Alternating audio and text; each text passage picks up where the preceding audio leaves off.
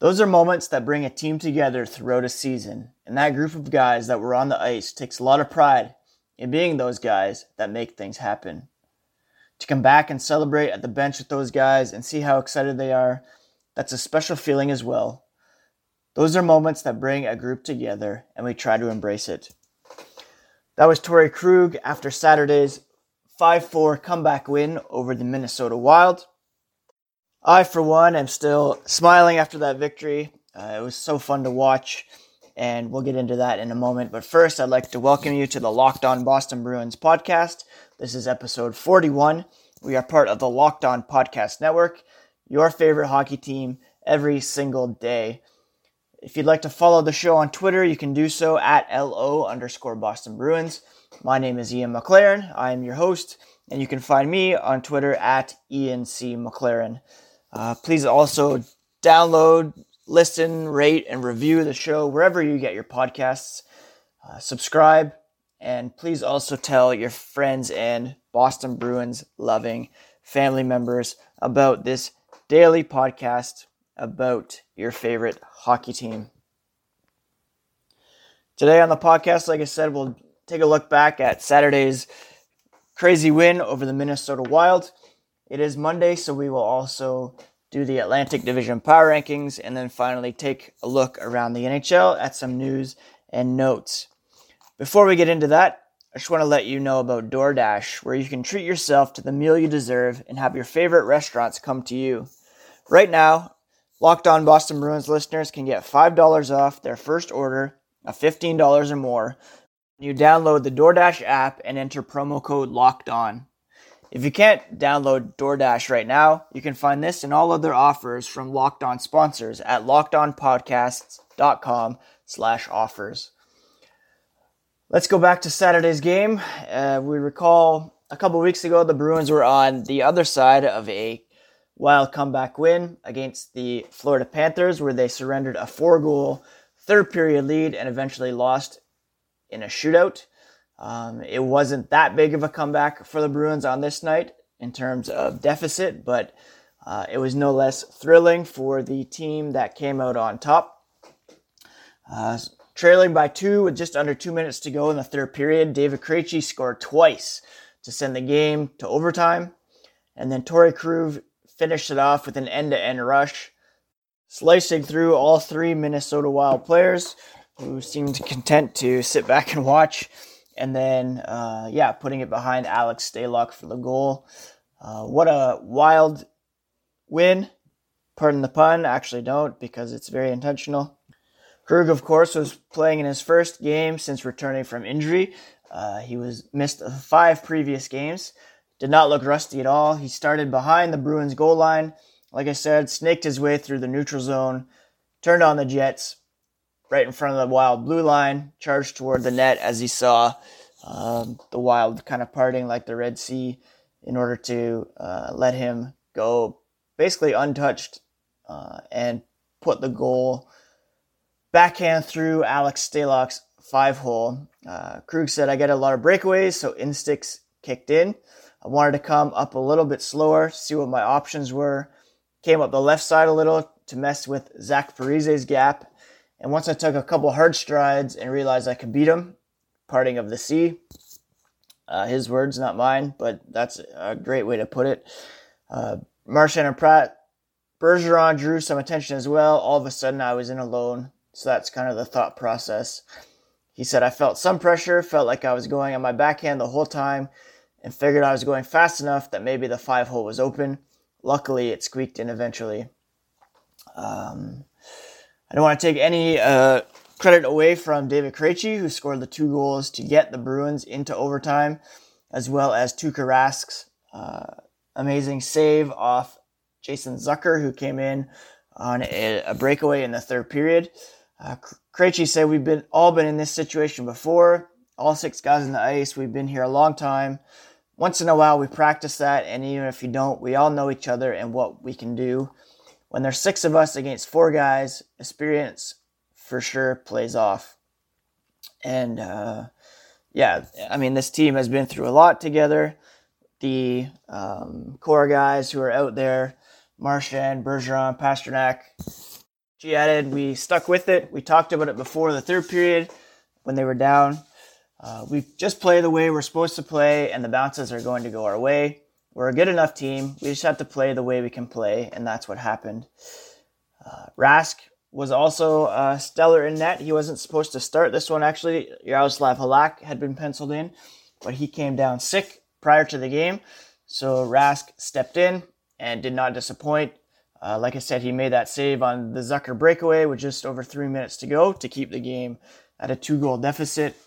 He also made another key stop just over 20 seconds before Krug's winner.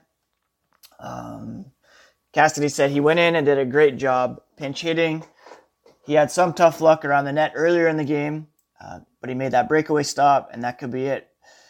The Bruins earlier in the game found themselves in a lot of penalty trouble. They actually had 7 minor penalties called against them, so they're giving the Wild 7 power plays.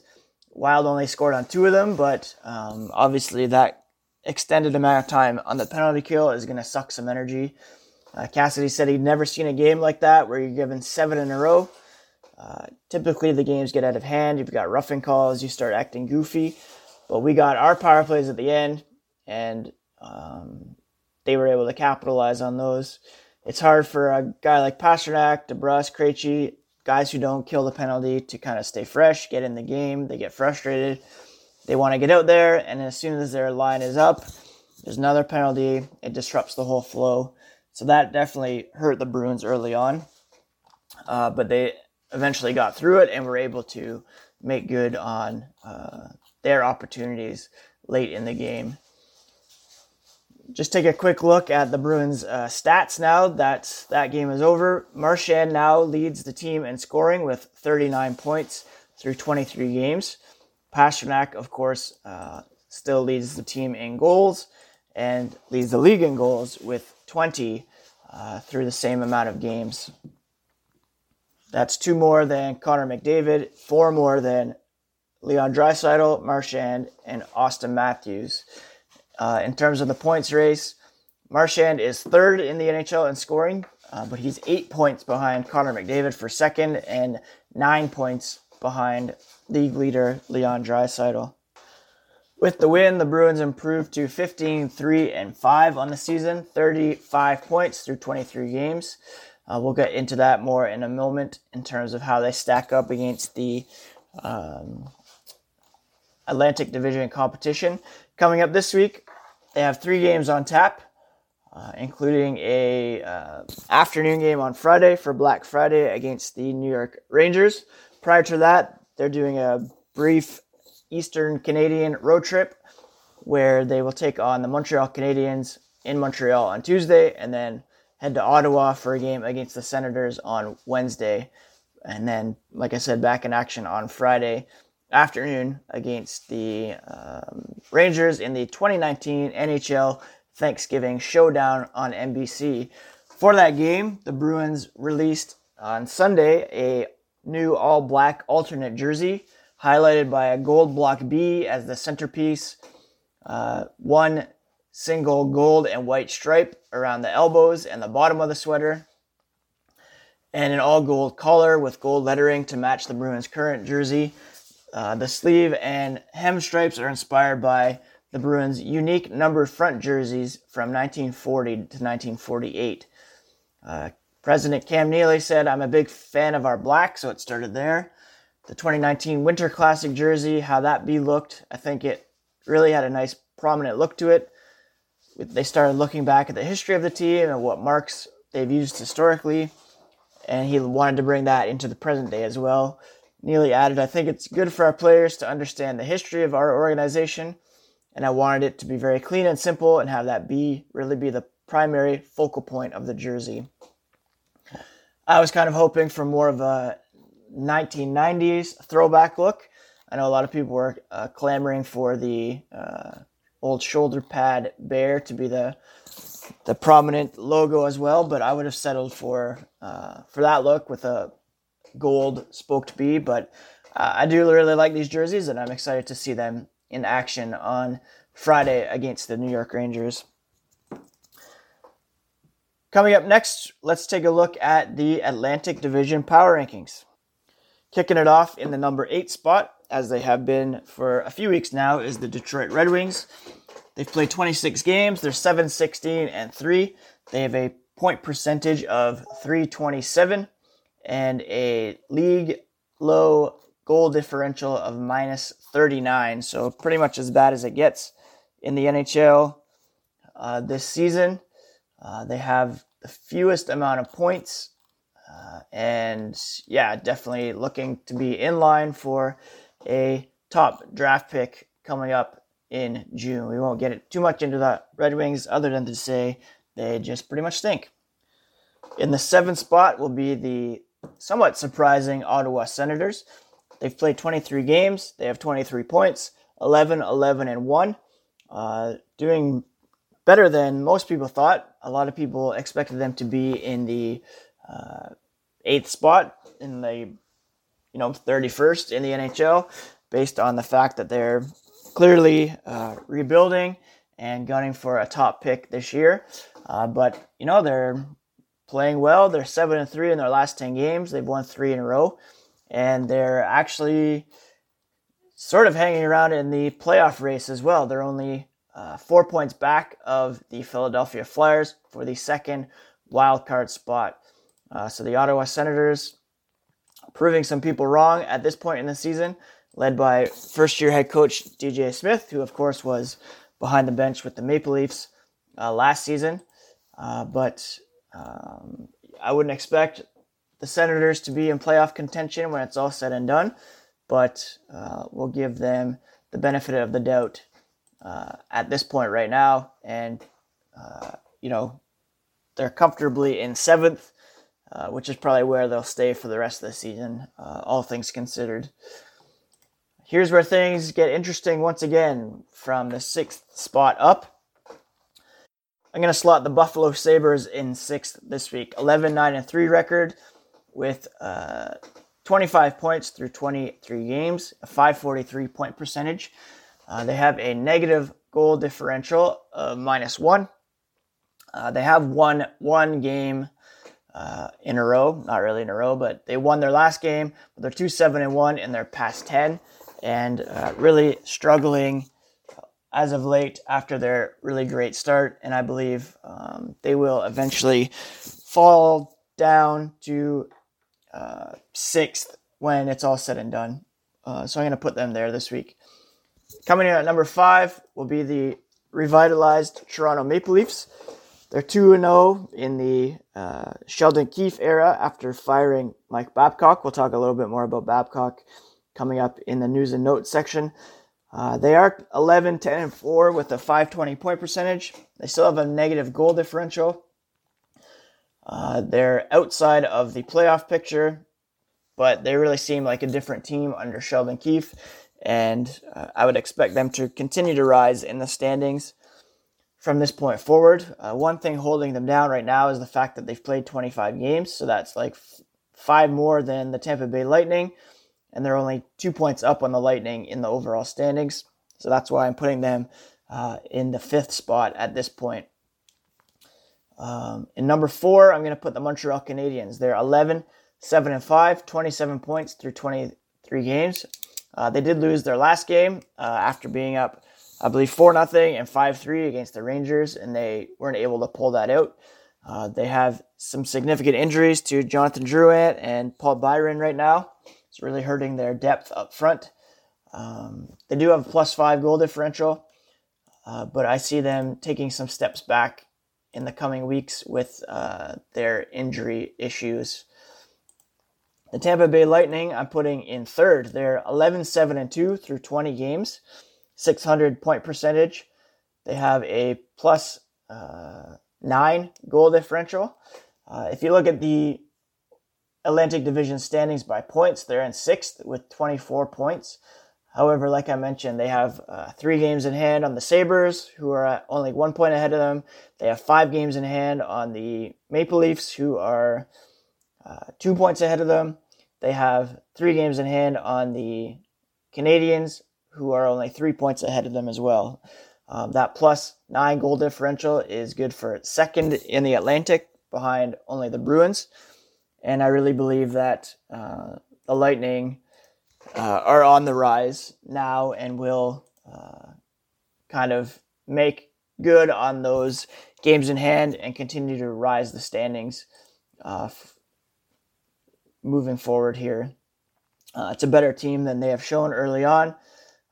And once they settle in after this trip to Sweden a couple weeks ago that, gave them a bit of a break, we'll start to see the real Lightning here moving forward. And it's shaping up to be a tight race between 1 and 4, I believe, with the number 2 team right now being the Florida Panthers. They're 12-7-5, 29 points, a .604 point percentage, so just marginally better than the Lightning. They do have a -1 goal differential, but their underlying numbers, as I've been talking about, are quite strong. Again, the issue with this team is goaltending. They have a very low PDO of, 9.69. So if they're able to get some better goaltending from Bobrovsky, or even goaltending that is league average, they'll continue to rise. They are a positive possession team, great on special teams, and I really think that they will be hanging around for a while to decide the 2nd, 3rd, or 4th spot in the Atlantic Division. And that would mean your number 1 team again this week is our Boston Bruins, 15-3-5, like I said, 35 points, .761 point percentage. They are tops in the NHL with a +23 goal differential. That's 5 better than the Pittsburgh Penguins. Their 35 points are 2 back of the Washington Capitals for most in the NHL, and the Bruins have 2 games in hand. They're tied with the Oilers, and they also have 3 games in hand on them. So point percentage-wise, the Bruins are the top team in the NHL right now. They're second behind the New York Islanders, who are 16-3-2 and riding this ridiculous point streak of theirs. 8-0-2 in their last 10 games, and I think their point streak is up to 16 games or something like that. So that's the power rankings for this week. Detroit, Ottawa, Buffalo, Toronto, Montreal, Tampa Bay, Florida, Boston. And you know what? I would bet next week it'll look like Montreal swapping with Toronto and Tampa Bay swapping with Florida, where we have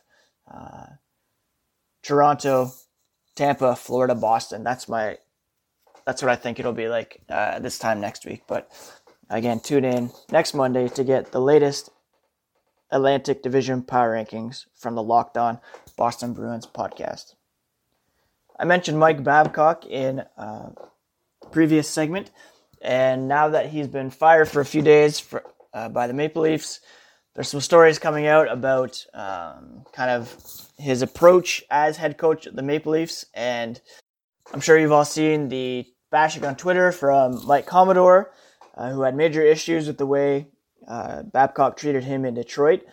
Mark Fraser, a former NHL defenseman, defended Commodore on Twitter and put out a tweet thread of his own saying that 95% of Babcock's players can't say a good thing about him, and that Babcock used his power to turn teammates against each other. And Terry Koshin of the Toronto Sun, he told a story where he said, one tale was related to us in the past few days that is said to have occurred in the 2016-17 season during the annual Father's Trip. Koshin writes, Babcock was alleged to have asked one of the Leafs rookies to list the players on the team from hardest working to those who, in the eyes of the rookie, didn't have a strong work ethic. The rookie did so, not wanting to upset his coach, but was taken aback when Babcock told the players who had been listed at the bottom. So really dicey methods there used by Mike Babcock. That's somewhat abusive in some ways to treat an 18-year-old like that, to put him on the spot like that in front of guys who have been in the NHL for years. I can imagine Mitch Marner, who is reported to have been that rookie by Ian Graff of The Athletic. That's obviously not going to leave a good impression on an impressionable young player. Certainly may have had a hand in Marner's contract situation this past offseason, although you'd have to wonder why Dubas would have kept Babcock around after last season if he knew that it would be more difficult to sign Mitch Marner long term. Obviously, there was some disconnect between Dubas and Babcock, and I don't know if it was coming up from on high. Brendan Shanahan, who was a former player of Babcock's, may have been in his corner, but really messy situation there, and I feel terrible for Mitch Marner for having gone through that. I can't imagine having been put on the spot, say as a new employee at a company where you have to make a list like that, and people are made aware of that list in front of you. People who have been with the company for years and years be very uncomfortable, and I feel bad for Marner that he had to go through that.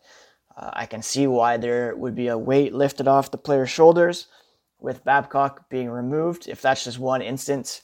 I'm sure it's not isolated within hockey culture.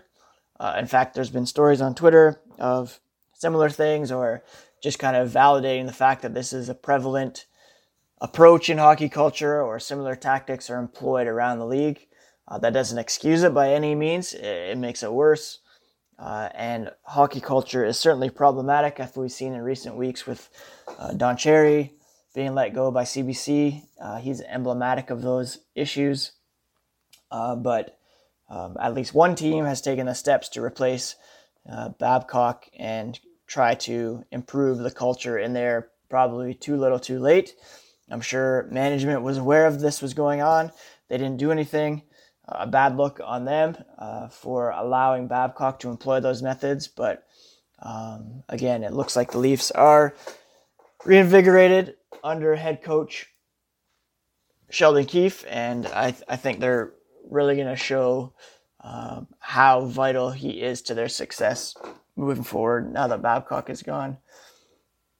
Another thing I wanted to mention was Blues defenseman Robert Bortuzzo received a 4-game suspension from the NHL for cross-checking Nashville Predators winger Victor Arvidsson. Arvidsson will be out 4 to 6 weeks with a lower body injury as a direct result of that incident. It's a real slap on the wrist for Bortuzzo. He has a history of questionable hits.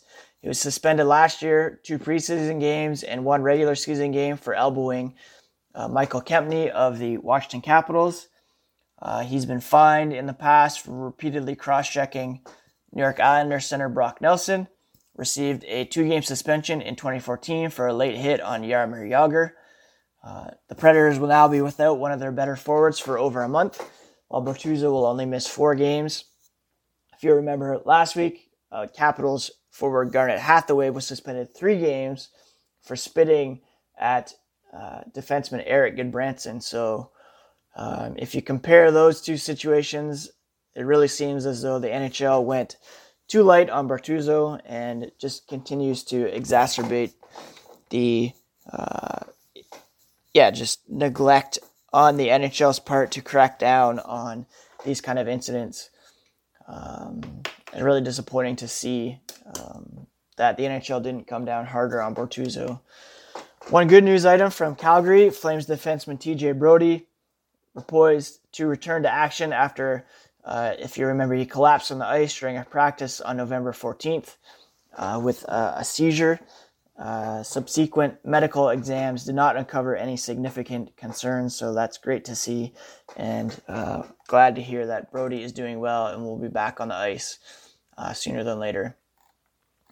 That's it for today's podcast. This has been the Locked On Boston Bruins podcast for Monday, November 25th. Again, go back and watch highlights from Saturday's game if you're having the Monday Blues, and we will be back tomorrow to preview a game against the Montreal Canadiens Tuesday evening. Thank you as always for listening. Please spread the word about the Locked On Boston Bruins podcast with your friends and family. Any shares on social media would be much appreciated as well.